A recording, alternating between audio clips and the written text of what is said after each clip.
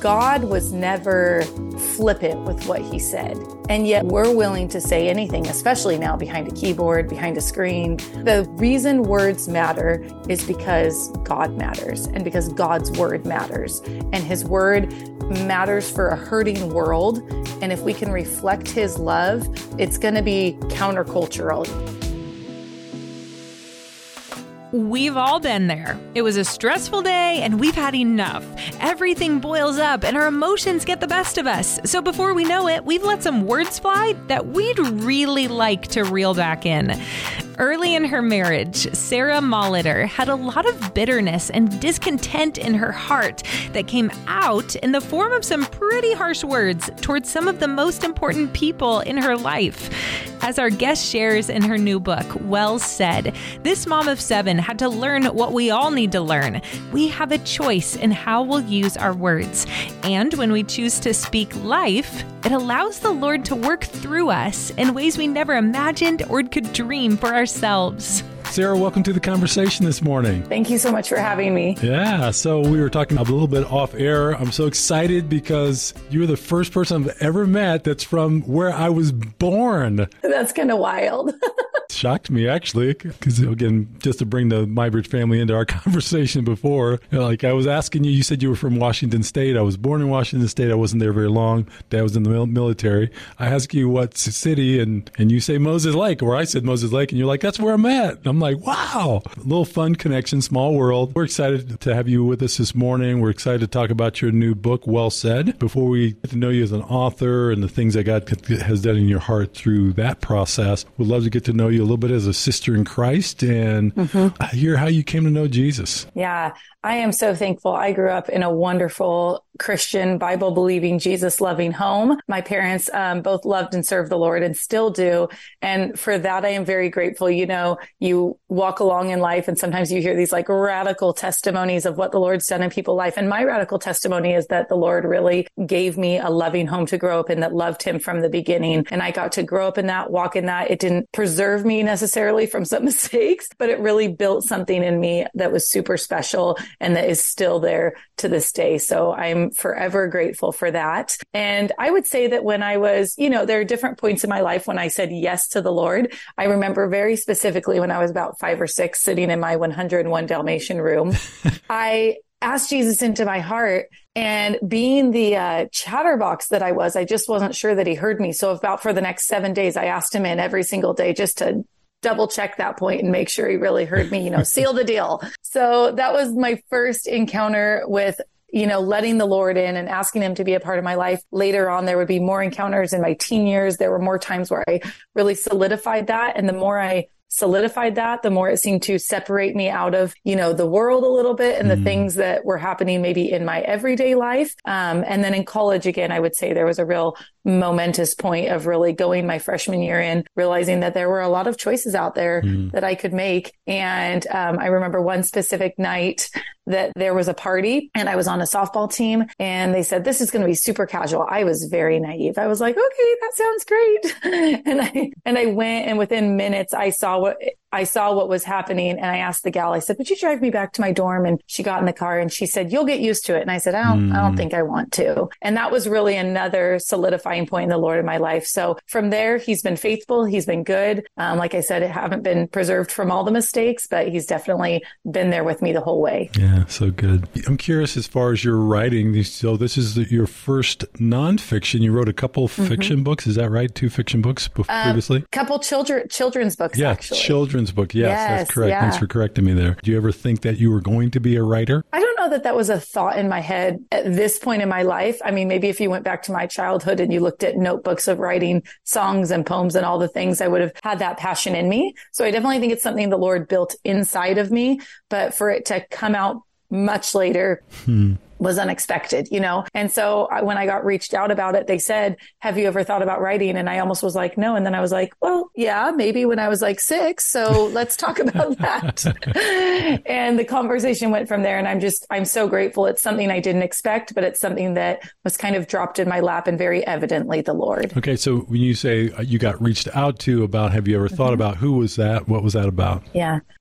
Tyndale Publishers, which is pretty awesome, reached out to me by email email, and it was one of their, I guess, I don't know, the formal title, but she finds people. She finds people, and she reached out via email and just said hello and wanted to have a conversation. Funny story, I almost hit the spam button because the subject of the email was hello. And I thought, that's weird. No one says hello in the subject. But thankfully I read that email, and that led to a Zoom call. The Zoom call led to a proposal, and they basically said, balls in your court, build us a proposal. And I'm like, is someone going to teach me how to do that? Is that so? And she said, sure, here's a template. And I think I followed that template to a T. I was just, erasing, okay, what did she say to write in here? And I'd follow it. And I turned that in, and they came back to me and said, we'd really love to have you as a Tyndale author. And so how did you get discovered? Like, were you podcasting question. Or like, how did they even know you were a person? No, Instagram, apparently. I mean, I guess you never know who's watching and following. She said that her friend had been following me for a couple years, and that oftentimes her friends would say, oh, you should check out this person. You should check out this person. So she started following me for probably a period of about 6 months to a year and just watched. So you were posting just like thoughts, ideas, things that God was teaching. Yeah. Like, what were you posting? Yeah. I mean, our Instagram community has really grown into this cool community of, I would just say, encouragement rooted in biblical truth. I mean, I never want to give encouragement that's just, here's what Sarah thinks for the day. I always want to be able to tie it back to what the Lord's doing in my life. And I really try to do that authentically and lovingly, but really rooted in biblical truth. And so I was just sharing our lives, sharing the Lord here and there, bits of everything. And yeah, I guess she just liked what she saw and said, I'm going to reach out. Interesting. So why did you start with children's books? Well, that was actually a first reach out. A small children's book publishing company, they reached out to me, called Good and True Media, and they're doing wonderful things with wholesome children's books. And they basically said the same thing. Have you ever thought about writing? And like children's books, those are my jam. Like if I have a choice, I am sitting down with my kids. I am reading children's books. I'm doing all the voices, all the impressions. That is like where I love to live. And they found you on Instagram also? Also found me on Instagram. I know, kind of a wild world. And that was pretty special. And I wrote one when I was pregnant with my son called I Grew With You. And then I wrote another one about a year later called The Song That Goes On and On and On and On. And it's a fun, it won't get stuck in your head. I promise. Every parent's like, I don't know if I want that title, but it's a fun story about joy spreading, and that we each have joy that the Lord's placed in us, and that we need to share that joy. So how did you feel about your first two books, the two children books? How did they do? Not in the sense of just mere dollars and cents, but as far as impact and your sense of them making a difference. I mean, I hope they do well. The feedback you get is positive, and I hope they do well. The I Grew With You is a very kind of like what you think of like a baby shower book, like a very sweet, sentimental type of book. So that one was really fun to write because it was almost for moms, but it was for children too. But The Song That Goes On and On and On was a very fun, whimsical, rhyming animals book. And that one probably landed a little bit more in the laps because kids were excited about that one. It was very colorful and bright. And still to this day, I was laughing, Stan, the other night because my boys want me to read a book to them every night. And I try to do that. And they pulled my book, and it's a little bit longer. Sometimes I'm like short book and they know, like, pull out this one, and they pulled my book, and I almost wanted to say, no, go grab a short one. Then I thought, Sarah, you can't do that. You wrote that book. This is your book. Your kids are asking to read your book. And anyway, they ask for it a lot, which I'm super grateful, which hopefully says something that they really love it too, and that other people love it. That's so fun. Yeah. So your latest book called Well Said. Talk to us about the genesis of that book. What was in your heart? Why that book? Why now? Yeah. Early on in our marriage, I went through a pretty tough season. And when you say tough season, I don't want people to think like, oh, we fell on hardship and all this. No, it was a tough season because I created it to be tough. And really what was happening is I moved to where you said are my hometown, and I didn't want to move there. And I had, a wonderful husband, but I wanted and there were all these things I thought I wanted in my head, or I thought I had created, and none of it was happening. And so as life went along, great things happened. We had our first child, we had our second child, and life was truly wonderful. And there was lots of joy, but there was also a lot of bitterness and discontentment taking place in my heart. And I always like to say that, like, usually things that are happening are symptoms of other things that are happening. And usually usually those things are happening deep in your heart and they come out as something else. And for me, the symptom was word vomit. It was coming out in the form of my words. And what started really as a nagging, I would say little things to chip away at my husband because I was frustrated or perceived something. And it really became more than a chipping away. And it kind of became a lifestyle, unfortunately. And that lifestyle led us probably to our lowest point in our marriage. My husband, if you got to meet him, you would know he is the most joyful, extra doses of grace, loves the Lord, loves people, enthusiastic person. And so looking back now to know how that was just tearing at him and how he still stood steady in that. I am just so grateful. I'm so grateful for the Lord making him steady. Anyway, we hit a pretty big low. I hit a pretty big low.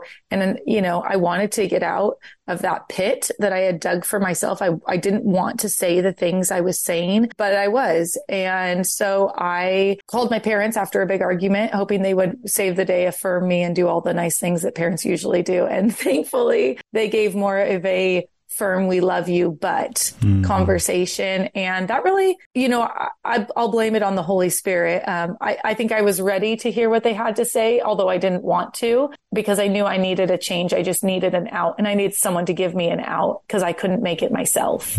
And they gave me an out, and they gave me some practical tips, and they gave me prayer and all the tools to say, hey, figure this out and let the Lord help you figure it out, but do it quick. And so from there, really was the catalyst for a years-long journey, still to this day, learning to use my words with intention, and not just intention, but with the heart of Jesus and with joy behind them, not to walk around as a positive Pollyanna, everywhere I go, but to really reflect who God is in my life. And if he's really deep down in my heart, that my words would reflect who he's made me and what he would have me say to people. And that's had a ripple effect, either in my marriage, in my parenting now. And I realize that. And the more I realize it, the more I want to buy in and keep doing it. Yeah, there's so much in that story you just told, Sarah, so much in it, so much richness. I think about first, even just your husband's willingness to be gracious in the midst of what sounds like a verbal onslaught that came at times at him. And, but, I just am walking through a little bit with a young lady who was a friend of our family's, and I think she has a similar dynamic that's played out in her young marriage, and her husband of about a year and a half says, I'm out. He in his mind can't take it anymore. Feels like it was abusive. And, but the character in your husband to be able to say, I'm in, and we're going to figure this out and work through it and give it time, and it definitely is a gift. But statistics say that, all marriages go through, it's different ones, different flavors, but we all go through those really hard times that challenge the very core of our commitment. But if you stick through it and work through it, most of the time, there's the other side. You get to the other side to a better, richer place. But too many people bail in the midst of it. So kudos to both of you for staying in it. Yeah. Well, thankful for the Lord for, I think, just, building that in us, and for my husband, that wasn't an option, and he would even say that. He would say, that's not an option. Yeah. I'm so thankful for that resolve and for what the Lord had built in him early on. He came from a very godly legacy and home as well. And I know that's, due to that as well. And I'm very, very thankful. Yeah. So the other thing that got my attention in your story is, again, just the wisdom of your parents, right? And I've always thought in my past as well, that I know I've got someone solid in my life when they can hear my side of the story and reprove me, because obviously I'm giving a bias, not intentionally, but that's just the way we roll, right? I'm giving my perspective of what happened that favored me in my mind, and for them to have the discernment to be able to hear where I was wrong, and the fortitude and the courage and the character to share that with me is huge. So having parents like that in your life is what a gift that is. Huge gift. They still are to this day. God is always at work among us. Early this year, John was deep into several addictions. Then someone connected John to the chain breaker. I felt dead inside, and God gave me freedom that day from a lot of things just like that. That day, John chose to make a spiritual U-turn, repenting of his lifestyle and entering into a relationship with Jesus in an expression of saving faith. This spring, John chose to be baptized as a public declaration of the new life he had found. And today, one of John's favorite songs is Rattle by Elevation Worship. This is the sound of dry bones rattling. Ever since then, like every time that song comes in, I'm reminded of the graciousness of God bringing me back to life and giving me this hope and joy. He saved me, and I can't help but praise him when that song comes on.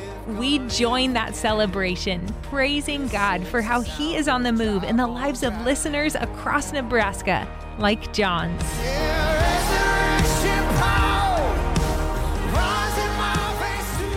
Share your story and join the conversation in the Connect Now section at mybridgeradio.net.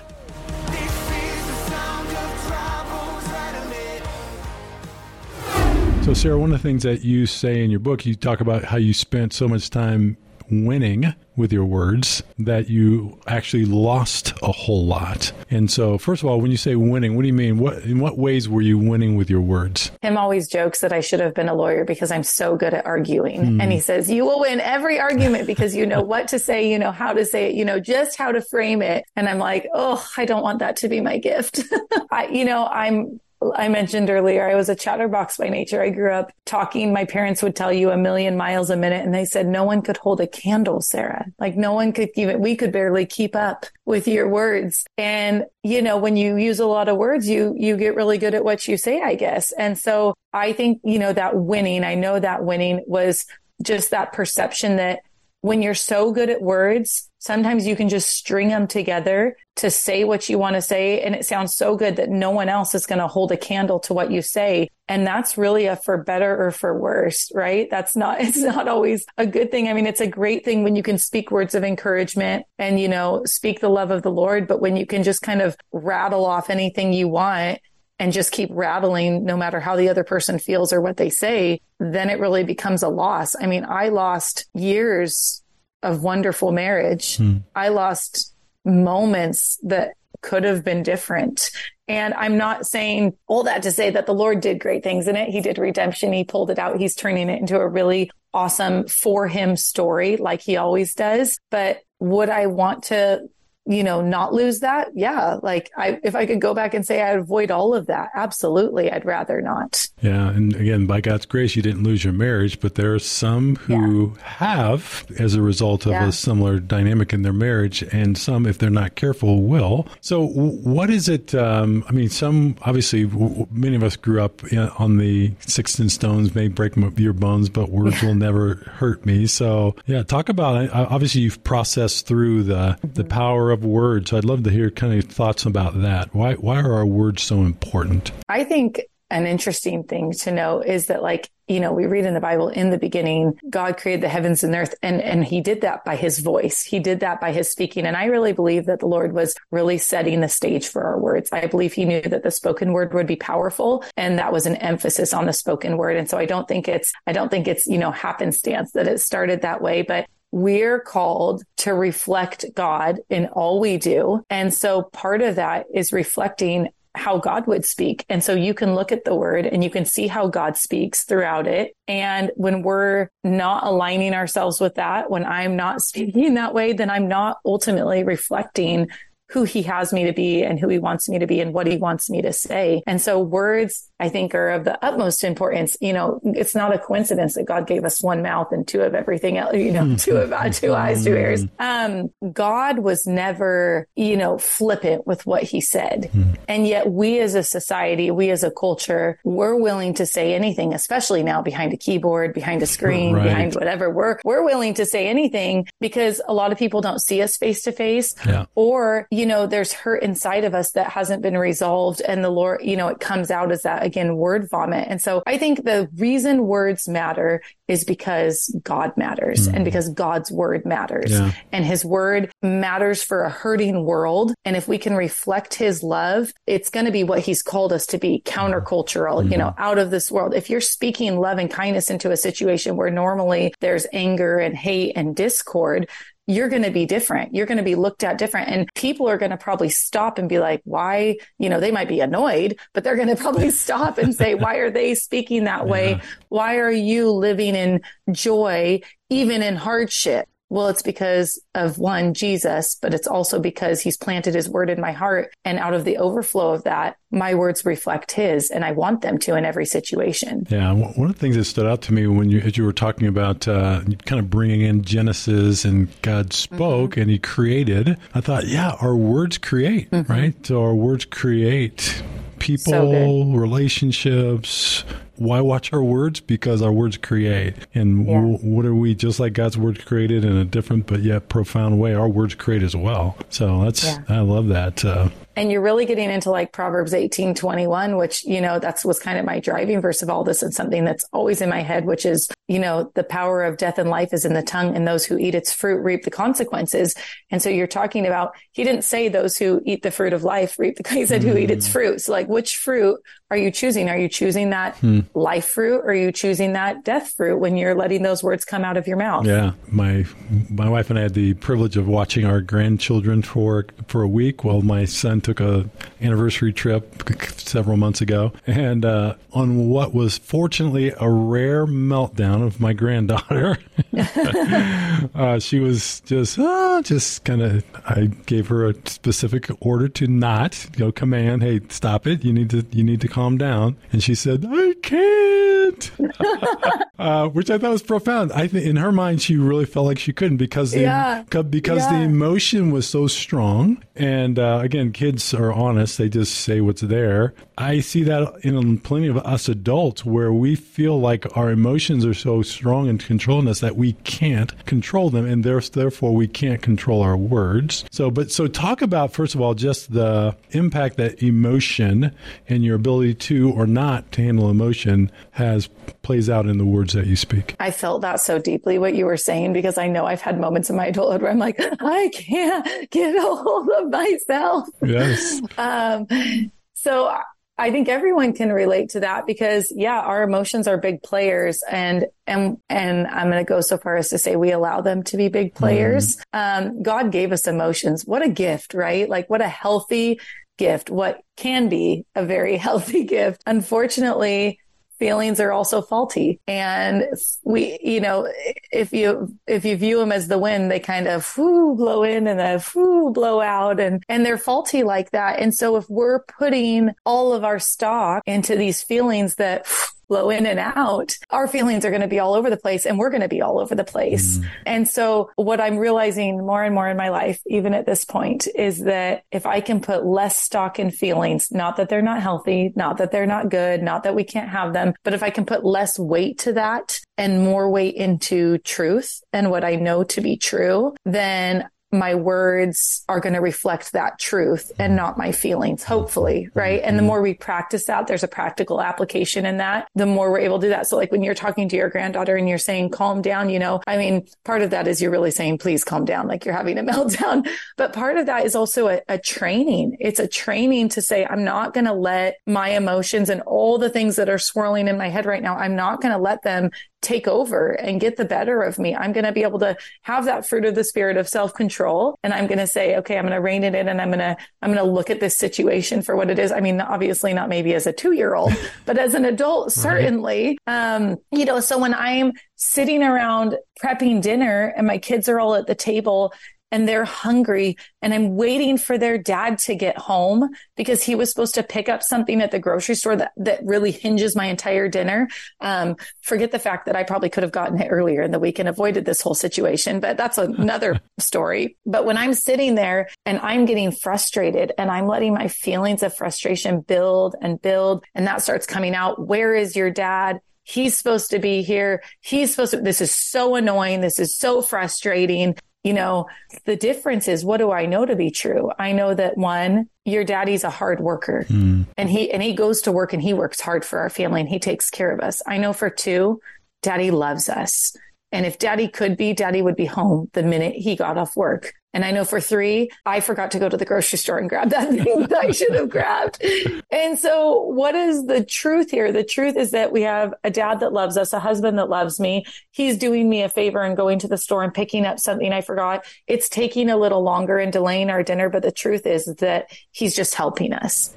And so my frustration ultimately doesn't really deserve a place at the table because I know the truth. And so again, I'm not feelings are not bad, but they are faulty. And if we put all our stock in that, then we sway farther and farther from what we know to be true and what we've been given. That sounds all good.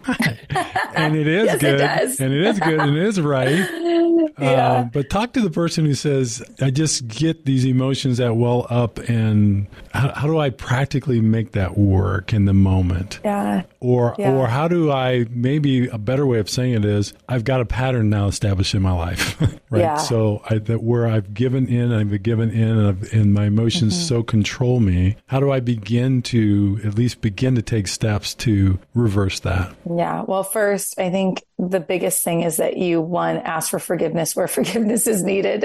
Because, there's no true heart change without forgiveness. I mean, you can teach anyone anything, but the fact is it's not going to stick if it's not deep in their heart. And so I know for me, first and foremost, practically was asking forgiveness from the Lord and from anyone that, I had affected with my words, mainly my husband. And the second was just almost like, this is funny, it works in my head, so maybe it'll work in someone else's head, but almost seeing the alternative. I had the unfortunate gift of seeing the detriment that it had caused to my marriage and the hard parts that it had caused. And I knew I didn't want that. So what's the alternative? What's the opposite of that I can do? And Tim told me something one time in the middle of an argument, which is, super profound. And I've actually carried it with me. And he said, if I had a video on you right now, how would you like what you saw? And I was like, that's so rude. You don't, it's fuel my fire. But truly, not just that, but he also said, if I said this to you, he said, what would you do? And I was like, oh, I would, you would not be here right now. But that was a healthy thing for me. For my mind, it put it in perspective. I had created a habit. Well, habits go both ways.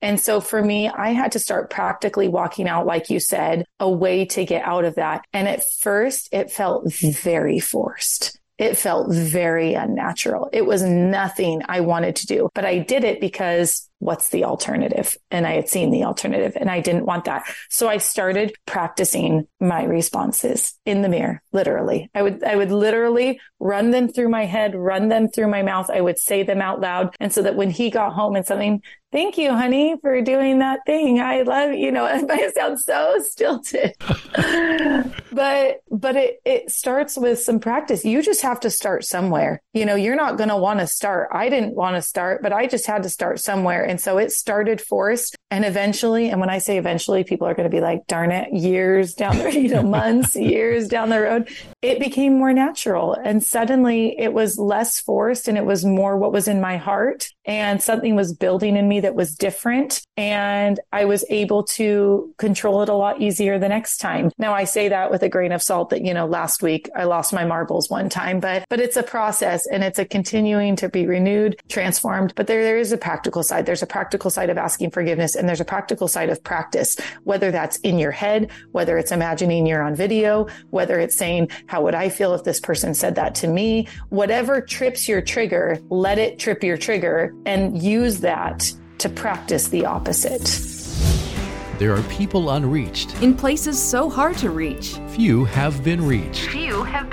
Around the world, there are 17,000 people groups, 7,000 of which are still unreached. Meaning these people could live their entire lifetime without meeting a follower of Jesus. Those who don't know or just don't know yet. And unless something changes, they most likely never will. The harvest is plentiful. Activate Global, My Bridge to the Nations. Find out more at mybridgeradio.net. Let's harvest this field from sunrise to sunset. So, Sarah, I'm curious, what part does blaming have in a person giving themselves permission to word vomit, to come at someone with that kind of intensity, anger, and frustration. Because in my mind, like, you're not this, like you specifically, you're not this raving mad woman who, with no trigger whatsoever, just all of a sudden starts freaking out on people, right? There's something that triggered you. So, and it's easy. And I think that's part of what, in my mind, that's part of what gives me, others, kind of permission. Again, it may not be a cognitive thing. I'm reacting to you. So it was your fault, actually, that I'm coming at you this way. So how does managing that perspective, and what perspective do we need to come to so that we're not giving ourselves permission to come at our, whoever it is, kids, friends, spouses, with that kind of intensity? Yeah, you're asking great hard questions, and I'd love to pretend like I know it all, but we're just walking through this together. So here we go. I think that blaming bit you're talking about, that's so interesting, because I remember looking at Tim and thinking, you have what you want. I didn't even necessarily know what I wanted. I think I had maybe made something up in my head of what I thought I wanted, or this picture idea of what, but here I used that as my fuel to blame. You have your hometown. You have your family all living next door. You have your friends all here. You have your cake and you eat it too. You have everything you want. And I felt like, again, feelings are faulty. I felt like I didn't have what I wanted, or what I had pictured the Lord stacking up for me when he, put together this beautiful marriage. And so I used that to fuel my blame. And again, I will fall back 1,000 times on, I wish I could have had perspective to say, what do I know to be true? I just got married to an incredible guy who I prayed for years, and God just dropped that in my lap. Hallelujah. And I got it. And now I want something else. Now I want more. Now I want something to soothe it. And I tried to get more things. I got a puppy. I tried that, Stan. I got a puppy. I used it as a Band-Aid. I trained that puppy. I loved that puppy. Still did until the day they passed away. But no Band-Aid can fix the things that are going on in your heart and that you're letting set root in your heart. And so, I used whatever I could. And I think that's an interesting thing, that when you're in that moment, when you're doing those things, you'll use whatever. I mean, Tim could have said anything, to get me to, at that point when we had our very big argument, it was almost like a tiger waiting to pounce on its prey. I think I was just waiting, like, you just say something. I'm just at my max. I am ready. I had formed the argument in my head. I don't know if anyone else has ever done that, right? I had formed the whole thing and I had played it out, and I was ready. He wasn't. I mean, he was unsuspecting, unknowing, walking into this. And I think that's another bit about how we use our words so interestingly, is oftentimes we go around forming conversations and we form this thing in our head. And then when it doesn't go like we formed or like we planned, we're ready to pounce. And so that has taken some practice as well. And I think really that falls back on, and I was just talking to my boys about this the other day. I think it's Romans 12:2 that says, be devoted to one another in love, honor others above yourselves.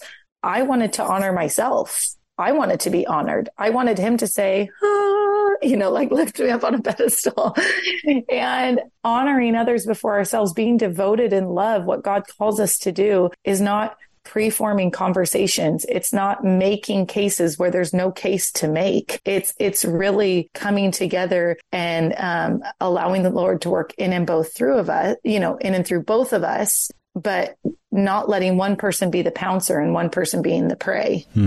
Wow, that's so good. You were mentioning your 7 boys, is that right? Six boys. Oh, Six boys and one girl. And one little girl that we just had. Yeah. So how important is it for parents to be aware of this whole emotions and words being well said, and raising our kids and helping them so that they don't have to figure it out through the school of hard knocks as they become adults? And so how do we help kind of work this out within our kids? Oh my goodness. I remember when I had that argument, and then, we got through it, and light bulbs started going off, about that I needed to change.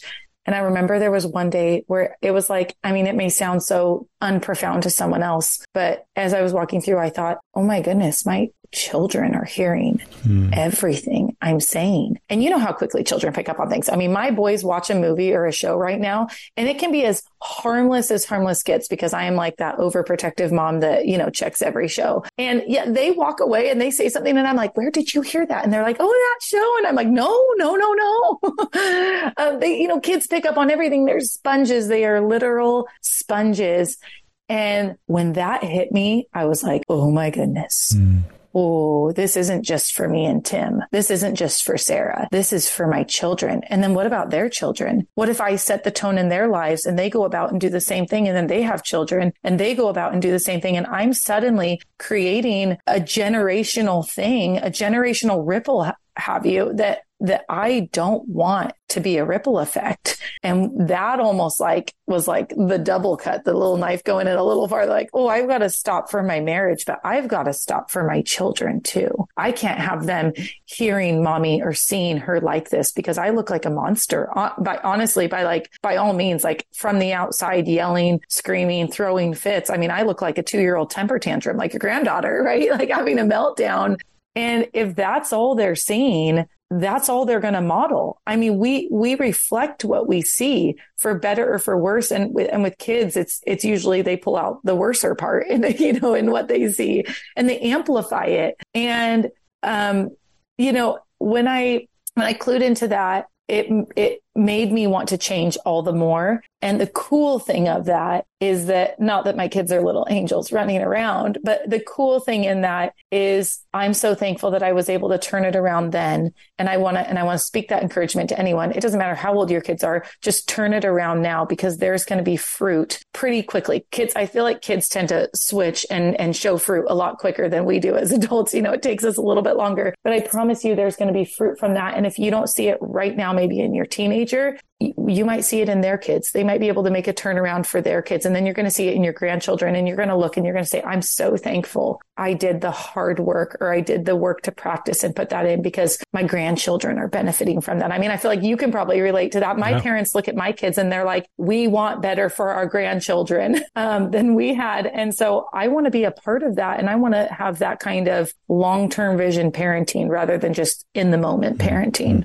That's good. So Sarah, before I let you go, you just were given some words of hope to parents about their kids. Give some hope to couples. Maybe I'm listening this morning and I'm going, that's been me. I have not used my words well, and I have used my words in ways of venting frustration, anger, sadness, and I've damaged my marriage. And so what hope is there for? Yeah, I'd love to tell you, XYZ will happen when you do ABC. But the fact is it's the hope in the Lord. I mean, it's hope in Jesus, first of all. But the cool thing is, Stan, is that years ago when this was happening, I wasn't thinking about writing a children's book or writing a book called Well Said. Years ago when this was happening, I wasn't planning on necessarily having 7 children and building a home with my husband and having a safe sanctuary where we live and they get to explore and run around. I wasn't thinking of any of that. The Lord did that.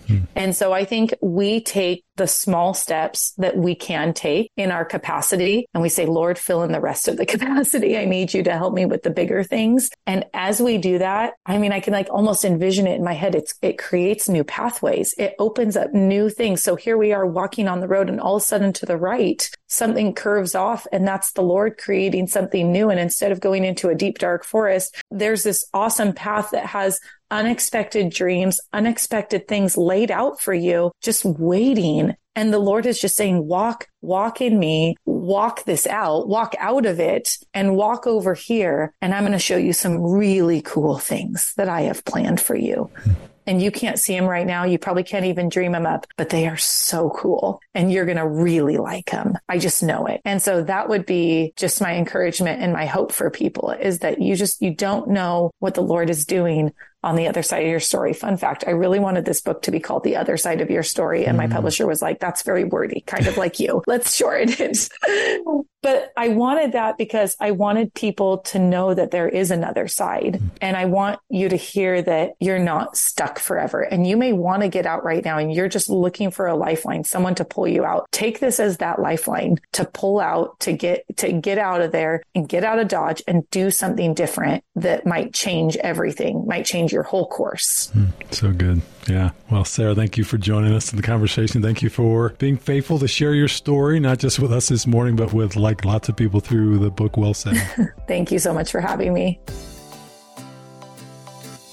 We know your time is valuable, so we're grateful you chose to spend some of it listening to Morning Conversation, the podcast. If God used this content to bless you, we'd love to have you share it with a friend. Also, when you click subscribe or follow, not only will our next episode be delivered to your podcast app, you'll help raise awareness so others can more easily find this podcast. For more conversations like this, along with songs of hope and stories of God at work, we invite you to listen to MyBridge Radio. Hear it on the MyBridge Radio app or listen online at mybridgeradio.net.